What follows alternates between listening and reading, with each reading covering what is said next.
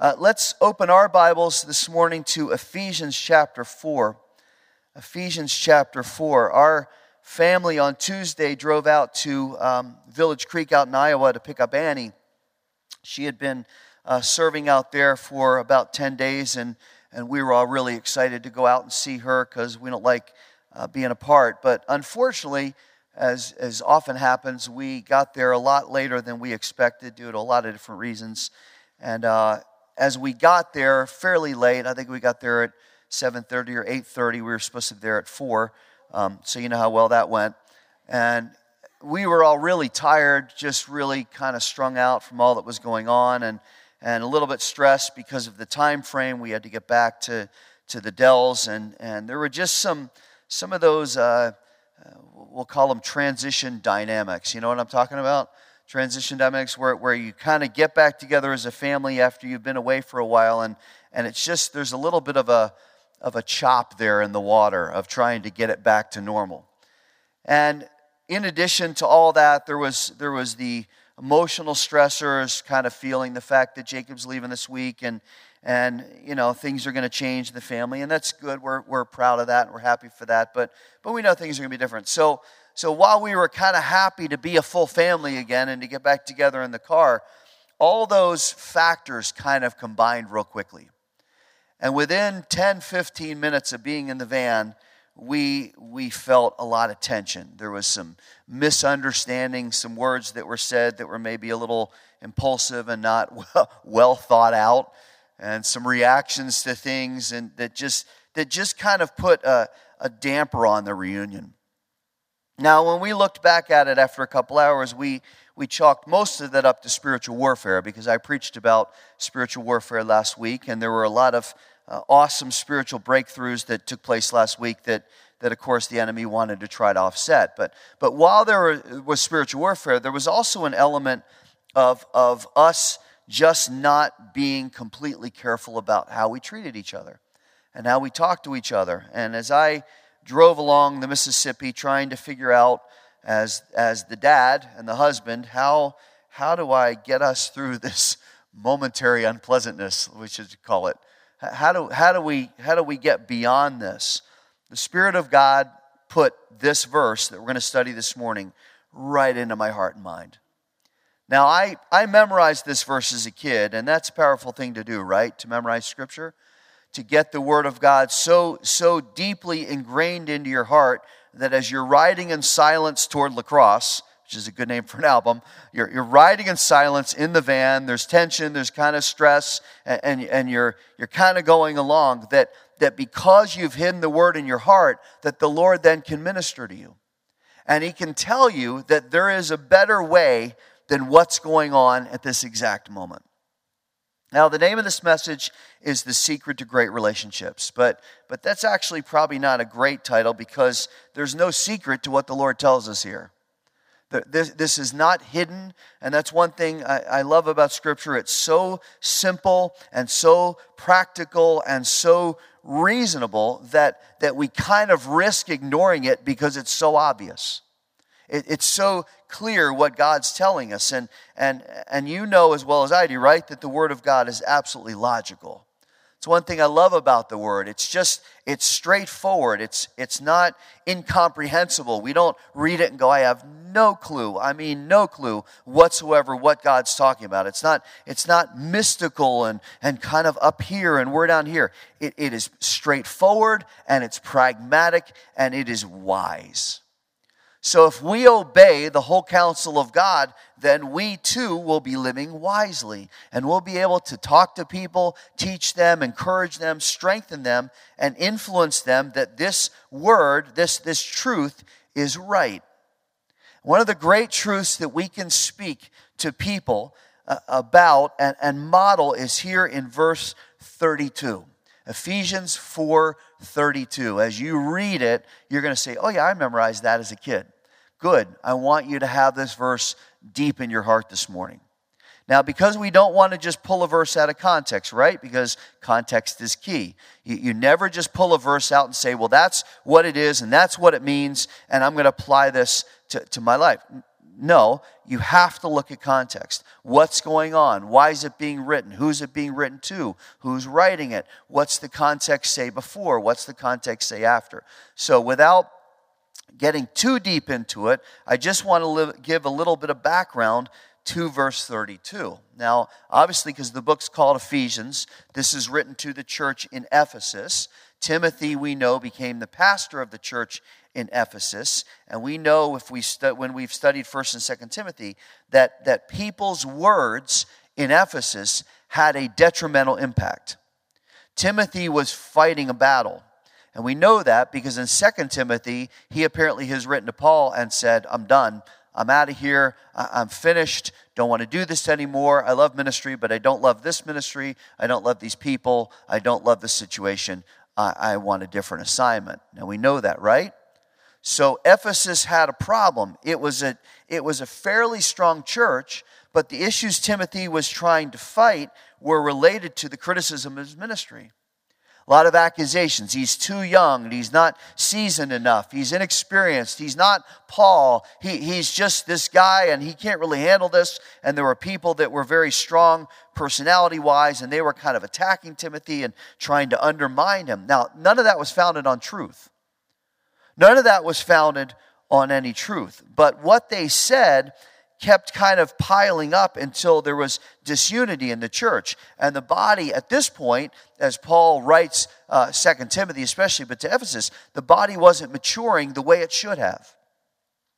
So there's a bit of decline, there's disunity, there's frustration, and that's very damaging to the witness of the church because Ephesus was a very cosmopolitan city with a great temple to Diana. There was a lot of religious influence that wasn't Christian. So they're still trying to fight to have a witness in the culture, and then when somebody comes to the church in Ephesus, when they walk in, it's not Jesus, we crown you with praise. It's backbiting, conversations off to the side, criticism of Timothy, and a mess. How many know that's not a good church?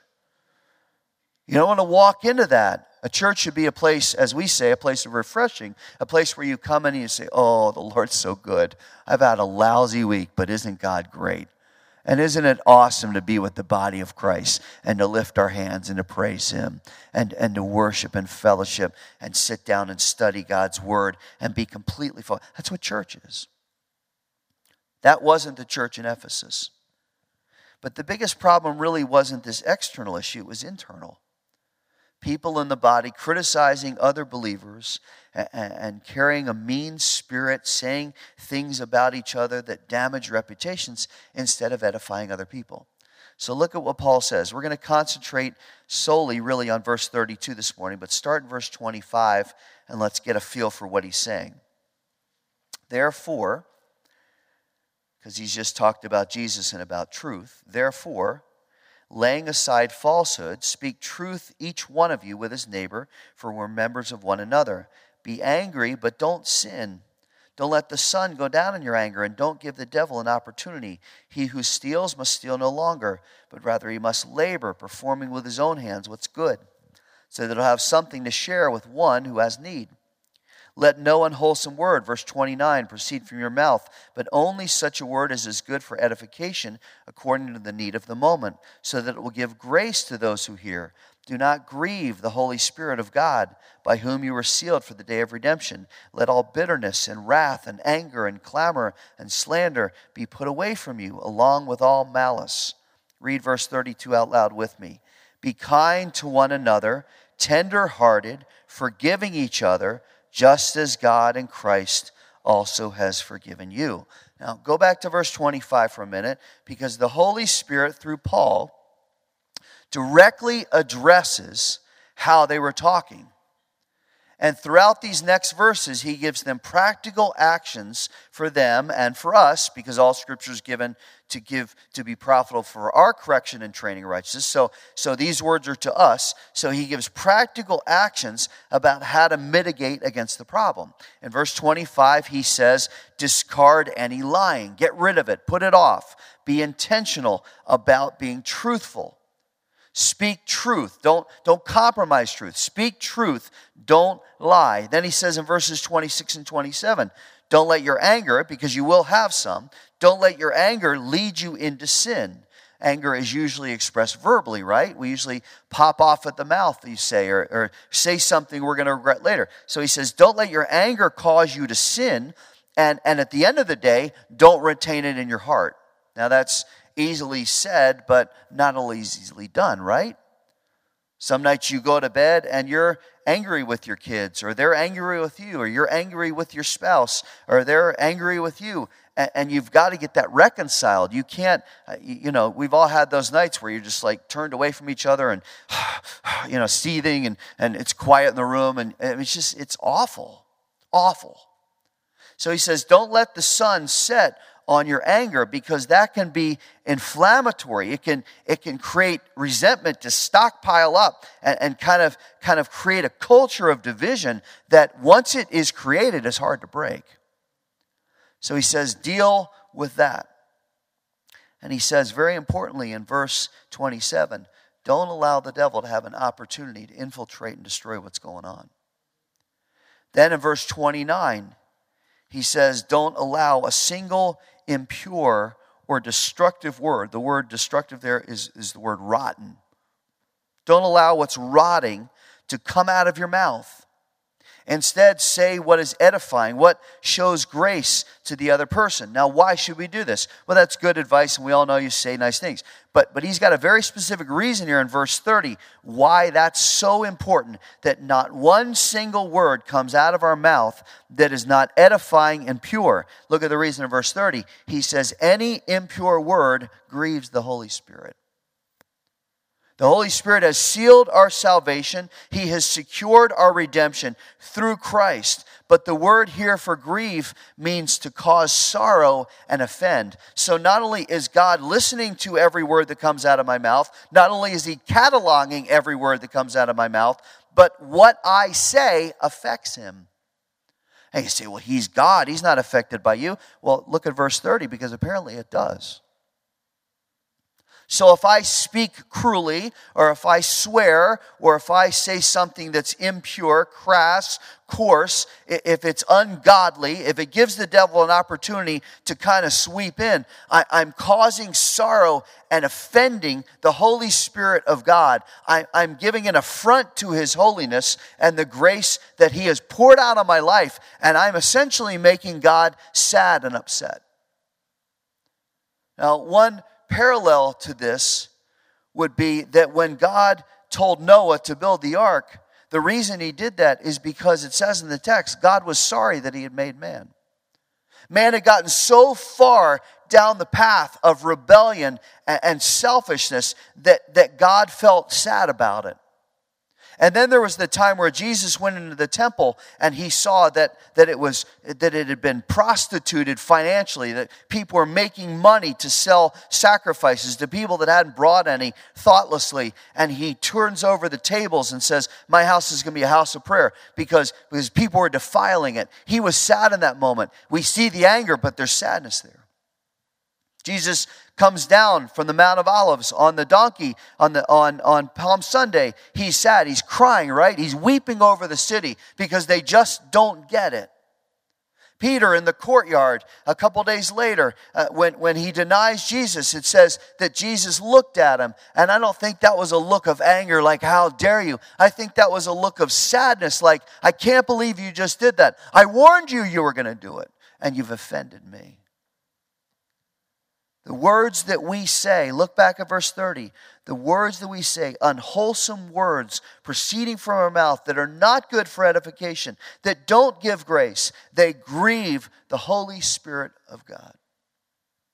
And we don't want to insult the Lord or offend him or disrespect his righteousness, because he's the one who saved us from sin. He's the one who freed us from bondage. So it's really, and I say this carefully, it's really the height of arrogance and ingratitude when we do what verse 29 says. Now that leads us to the application into verses 31 and 32. And one of the applications is more negative, and one of the applications is more positive. First, let's look real quickly at the negative in verse 31. He says, put away, what's the next word?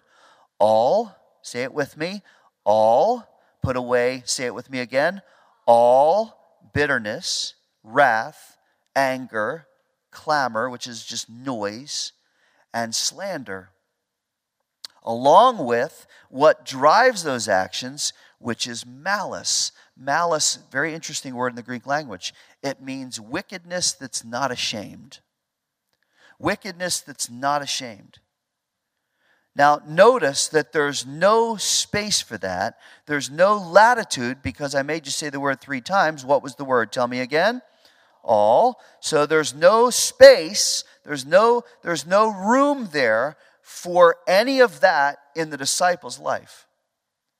The command is to be completely rid of those actions, to put them off, to intentionally get rid of them, to submit them to the Holy Spirit. Now, that the only way that's going to happen is if I am submitted to the Spirit. Because I don't know about you, but I can't get rid of those things on my own. I do have bitterness, and I do have anger, and I do have resentment. And there are times where I'm just angry, where I'm just ticked off. I'll give you an example later that makes me look really bad. I'm not going to get rid of that on my own. There's no way. It's just, it's in my physical DNA. But the Holy Spirit can remove those. And when we are intentional about emptying ourselves of those things, when something's empty, then something else can fill it. And what God wants to fill that with is with His Spirit. So that's the negative. Now look at the positive, verse 32. He says, be kind, be tenderhearted, and forgive one another. It's so simple. Listen now. It's so simple that it can be a challenge for us to do consistently, because somehow we overlook it. We've been fully equipped. God's not held anything back. We've been fully equipped to do what verse 32 says. So let's study how we do it, okay? Start with each phrase. We're just going to go through each phrase for a couple minutes. First phrase, if you're taking notes, just write, be kind. The Lord tells us to be kind, and that seems obvious and maybe even almost trite until we realize just how countercultural being genuinely kind is. Now, our society will tell you, no, it's Christians that are ones that are mean. It's Christians that are ones that are intolerant. It's Christians that are ones that are closed-minded. But listen, this idea that the world has unquestioned kindness and tolerance because just anything goes, and as long as you're happy, do whatever you want. Listen, that seems right until you start to say what you believe, and then the intolerance goes off the charts.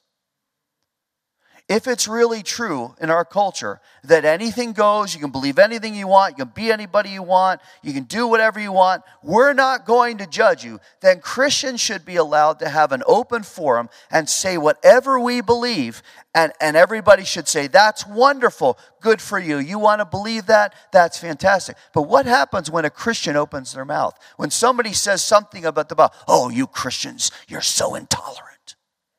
You don't have a right. In fact, we're going to legislate against you because you have no right. What happened to tolerance? What happened to understand? What about I get to be who I want to be? See, it only goes one way. Now, this has to be seen by the believer, because this idea that there's unquestioned and tolerance and kindness is a lie. It's not really kindness. It's flawed on so many levels. Think about raising kids. It may be happy for them to give them everything they want and to give them no rules and to let them, you're free reign. It's 8 o'clock in the morning. Do whatever you want. Here's my credit card. Buy whatever you want. You want to run down the street, standing on your head, juggling knives. Go for it. Yours. Watch anything you want on TV. Just HBO, Cinemax, it's all yours. You want anything you want to eat. Go ahead. You don't want to go to bed tonight? That's fine. Bedtimes don't matter. 10 o'clock, you don't need to go to, stay up till 3 or 4. It's fine. Right? Nobody would raise their kids that way. It may seem good to them. They, I get to eat pizza all day and eat brownies and stay up all night and juggle knives and buy stuff off Amazon. That's great. But there's not one parent in the world that would say that's being kind to them. In fact, it's just the opposite. It's mean and damaging to kids to have no restrictions. And very quickly, the police would be out to the house, right? Okay, we got a report that your 8-year-old is in the front yard juggling knives while eating a brownie, while watching Cinemax. You good with that? Because we're not. Right? That would be mean to the child. So the idea that the Lord cannot be loving and kind unless he gives us our way is so obviously misguided and wrong that it's not even worth arguing about. But it does not negate the fact that he is kind. 175 times in the Bible, the Lord says, I am full of loving kindness. And that word means good and kind and faithful. And David says in Psalm 83, God's loving kindness is better than life. It's better than life. And it's proven every single day in a multitude of ways. His love and his word and his patience and his willingness to forgive and his redemption and his cleansing and the renewed mind and the Holy Spirit and access through prayer and the body of believers to edify and fellowship and the goodness. You just keep going on and on and on and on and on. And what really proves that God has loving kindness is that he didn't extend all those things while we were his friends. He extended all those things while we were still his enemies, when we were completely undeserving, and we still are, when it cost him a price to do it. While we were yet sinners, Christ died for the ungodly. And he continues to show us loving kindness and will for all eternity. And every day we stand in heaven, we don't deserve to be there. And yet he will embrace us and say, well done, you're mine. You're mine. Enter into the presence of the Lord. So when we're told, look back at the verse, to be kind to each other, and God's our example, it's very difficult for us to argue, well, that's an unfair command. That's unreasonable. I've got to be kind to that person that hates my guts. I've got to be kind to somebody that's rude to me. I've got to be kind. Yeah, we do. Because it doesn't qualify. Only be kind to the people that are kind to you. That'd be a pretty short list, right? This should be so natural and so much an extension of our faith that it just, we don't even think about it. Of course, that's what we're going to do. We love him because he first loved us. So we're going to be kind because he was first kind to us. But how many of us know that we not only fall short of kindness, sometimes we intentionally resist it? So it has to start with our words, because our words give life. You can destroy somebody or you can build somebody up with your words. And words oftentimes reveal the true spiritual condition of our heart. So what does our answer, how we respond, what does that tell us about our walk? Kindness is shown to the extent in which we sacrifice, in which we're selfless, which is why God combines it with the concept of love, because love is all about sacrifice. Love is not selfish. Love is not, I get what I get. I want what I want. Teenagers, when you're dating, young adults, when you're dating, and somebody's demanding stuff from you and saying, oh, I love you, now do this. Nope, that's not love. That's selfishness. Love is sacrificial. And people will know the sincerity of our kindness by the sacrifice that goes with it. Because I can do wonderful things to you and be cursing you under my breath. I'm still doing kind things. Wow, it's really nice. Paul brought over, a turkey to my house, and boy, he's such a nice guy. And I'm going, and if I'm full of resentment and going, I can't believe I had to do that to get on a Saturday and bring this over to you, and that's not love. It has to be sincere. Look at the second thing he says. The Spirit says, be tender-hearted. This is a memorable word here. The meaning of the word is to have strong bowels. So church, let's have strong bowels. We need strong bowels. Because that's what it says. What does that mean? It means to have a heart that's sensitive. A heart that is easily moved with compassion for other people. It means seeing people spiritually rather than just physically and emotionally. Looking at the core of who they are, not just the external, not the show that they put on because they're embarrassed or insecure or fearful, but really getting into the heart of it. How are you doing spiritually? As we feel that compassion for people, then we're able to express our love and our sacrifice and our care for them in a fresh way. Now, this is a challenging issue for us because at the core, every single person is selfish. At the core, we want to be first. At the core, we want to do what we want to do. So being tender-hearted, look back at the word, being tender-hearted because of our relationship with the Lord can be a very powerful expression of our faith, and it can be a very great opening to share the gospel. I once heard Pastor Simula of Brooklyn Tabernacle give an illustration. I won't do it justice, but let me tell you to you anyway. He had just preached the third sermon of the day. They have 3 services on Sunday, and he was exhausted. And at the end of the service, this very rough-looking man came up to him, obviously homeless. And Pastor Simula was praying with people, and he saw this man come up right to him, and he said, I was so done and just knew that, this guy wanting money, he's panhandler or whatever. And he started to reach for him. And the conversation was, I don't want money. I just need you to pray for me.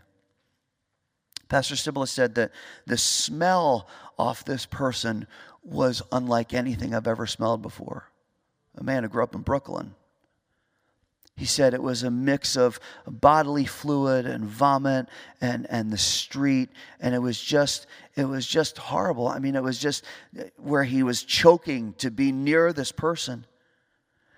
And as he started to talk to him, the Lord broke his heart and he started to pray for him. And the Spirit of God just changed his perspective and gave him just great love for this person that none of us would want to stand near for 5 seconds. And Pastor Simula said it was unlike anything I've ever experienced in ministry.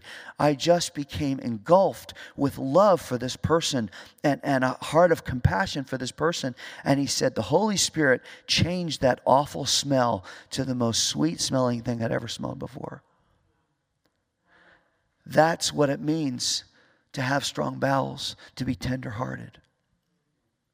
Where people that maybe we don't want to be around, who either just aren't there for us or have been critical of us, or just are the kind of person where you go, I'm going to have to give a lot to this, that God says, be tenderhearted, have my heart, my compassion. Remember, Jesus would see people and he wouldn't see the problem because everybody, don't bother with this person, don't bother with the children, don't bother with that demoniac, don't bother with that leper, don't bother with this one. Come on, Jesus got stuff to do. That's what he came to do. To show love and compassion. So he walked right up to the leper, said, you're going to be healed. He didn't get annoyed with the woman with the hemorrhage stopped him on his way to see Jairus' daughter. He didn't look at the demoniac like everybody else and say, I'm not getting near that. He had a heart of compassion. And he looked at the people and he saw sheep without a shepherd. Oh, God, give us this as a church, to look around us and see sheep without a shepherd. Because Jesus was moved with compassion. He was tender-hearted because of his love for people. Third, let's finish. The Spirit says to forgive.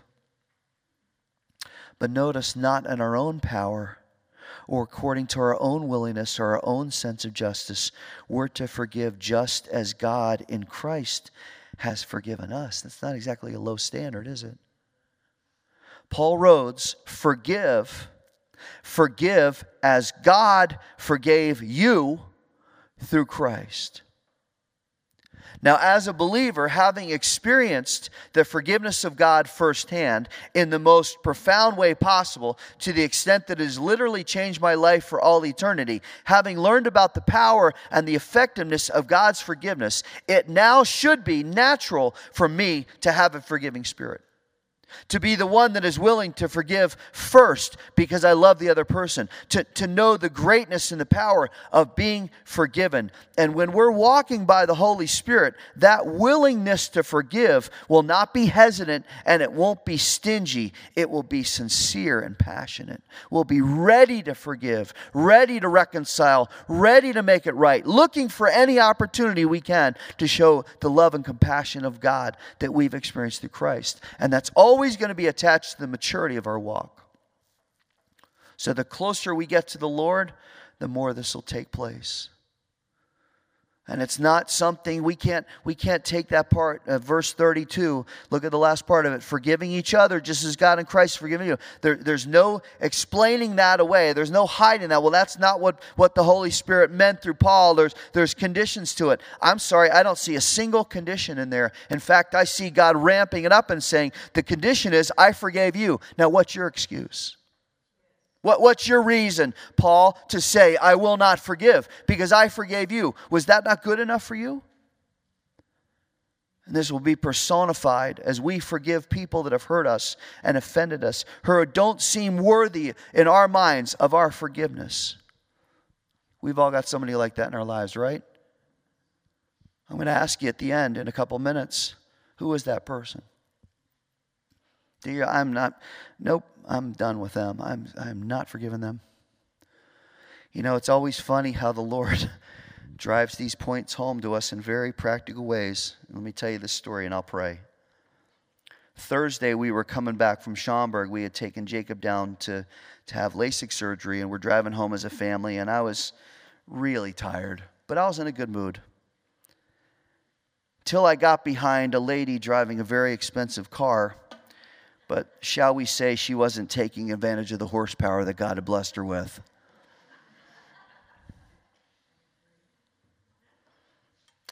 She was going under the speed limit as we're driving through Arlington Heights, and I was unable to get around her. She kept going slowly. And if that wasn't enough, she was kind of weaving back and forth in her lane and braking at times that absolutely defied any logic whatsoever. This went on for about 4 or 5 miles. I was at the end of my rope. And we got left to turn onto the Tri-State. Of course, she decided at the last minute that she needed to go on the Tri-State too. And as we made the turn, and I'm just full of fury at this point. Shouldn't be, but I am. So we made the turn. I screamed up beside her and looked at her, and of course she's on her phone.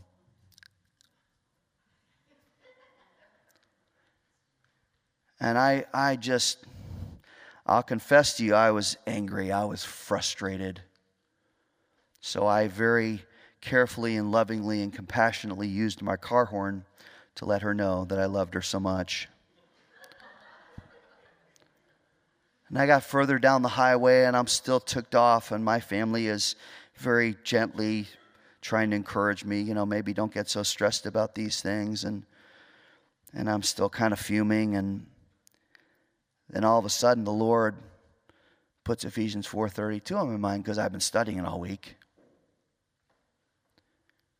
And I kind of said, I'm not talking about that Sunday, Lord. I'm driving north on the Tri-State line. I get it. Okay, I get the lesson. Good. I'm not talking about that Sunday. Nope, you are. You're talking about that Sunday. Because Ephesians 4:32 just doesn't apply to my wife and my kids.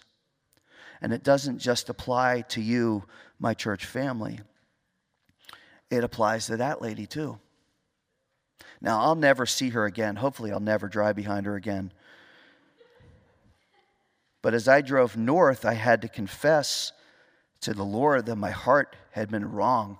And even though I'll never probably get an opportunity to say it personally, I should have been kinder and tenderhearted and even forgive her, even though I felt like she was offending me.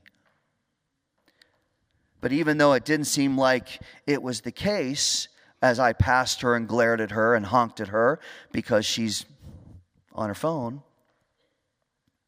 it hit me that, maybe she's dealing with a personal crisis. Maybe she's counseling somebody that needs some spiritual guidance. I don't know if she's a believer or not. Maybe she's encouraging a struggling child who feels lonely. I don't know. I don't know her situation. Maybe she was just chatting with her hairdresser. I'll never know.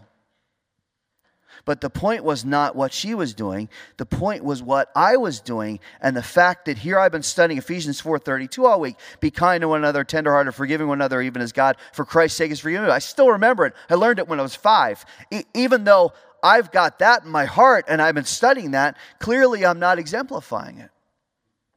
See, Jesus' ministry was effective because he understood people's hearts and he extended love and grace and mercy to them because everybody needs love and grace and mercy.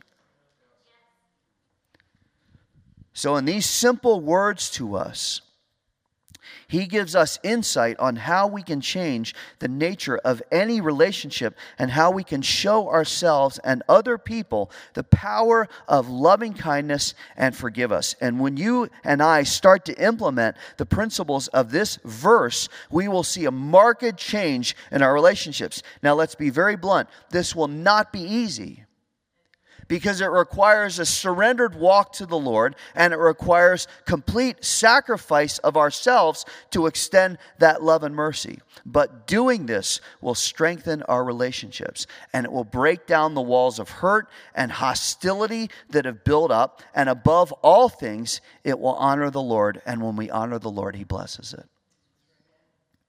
So I said a couple minutes ago, I want you to put this into practice, and I want to put this into practice right now. I want you to pick 1 or 2 people in your mind. You can close your eyes if you need to. You don't have to.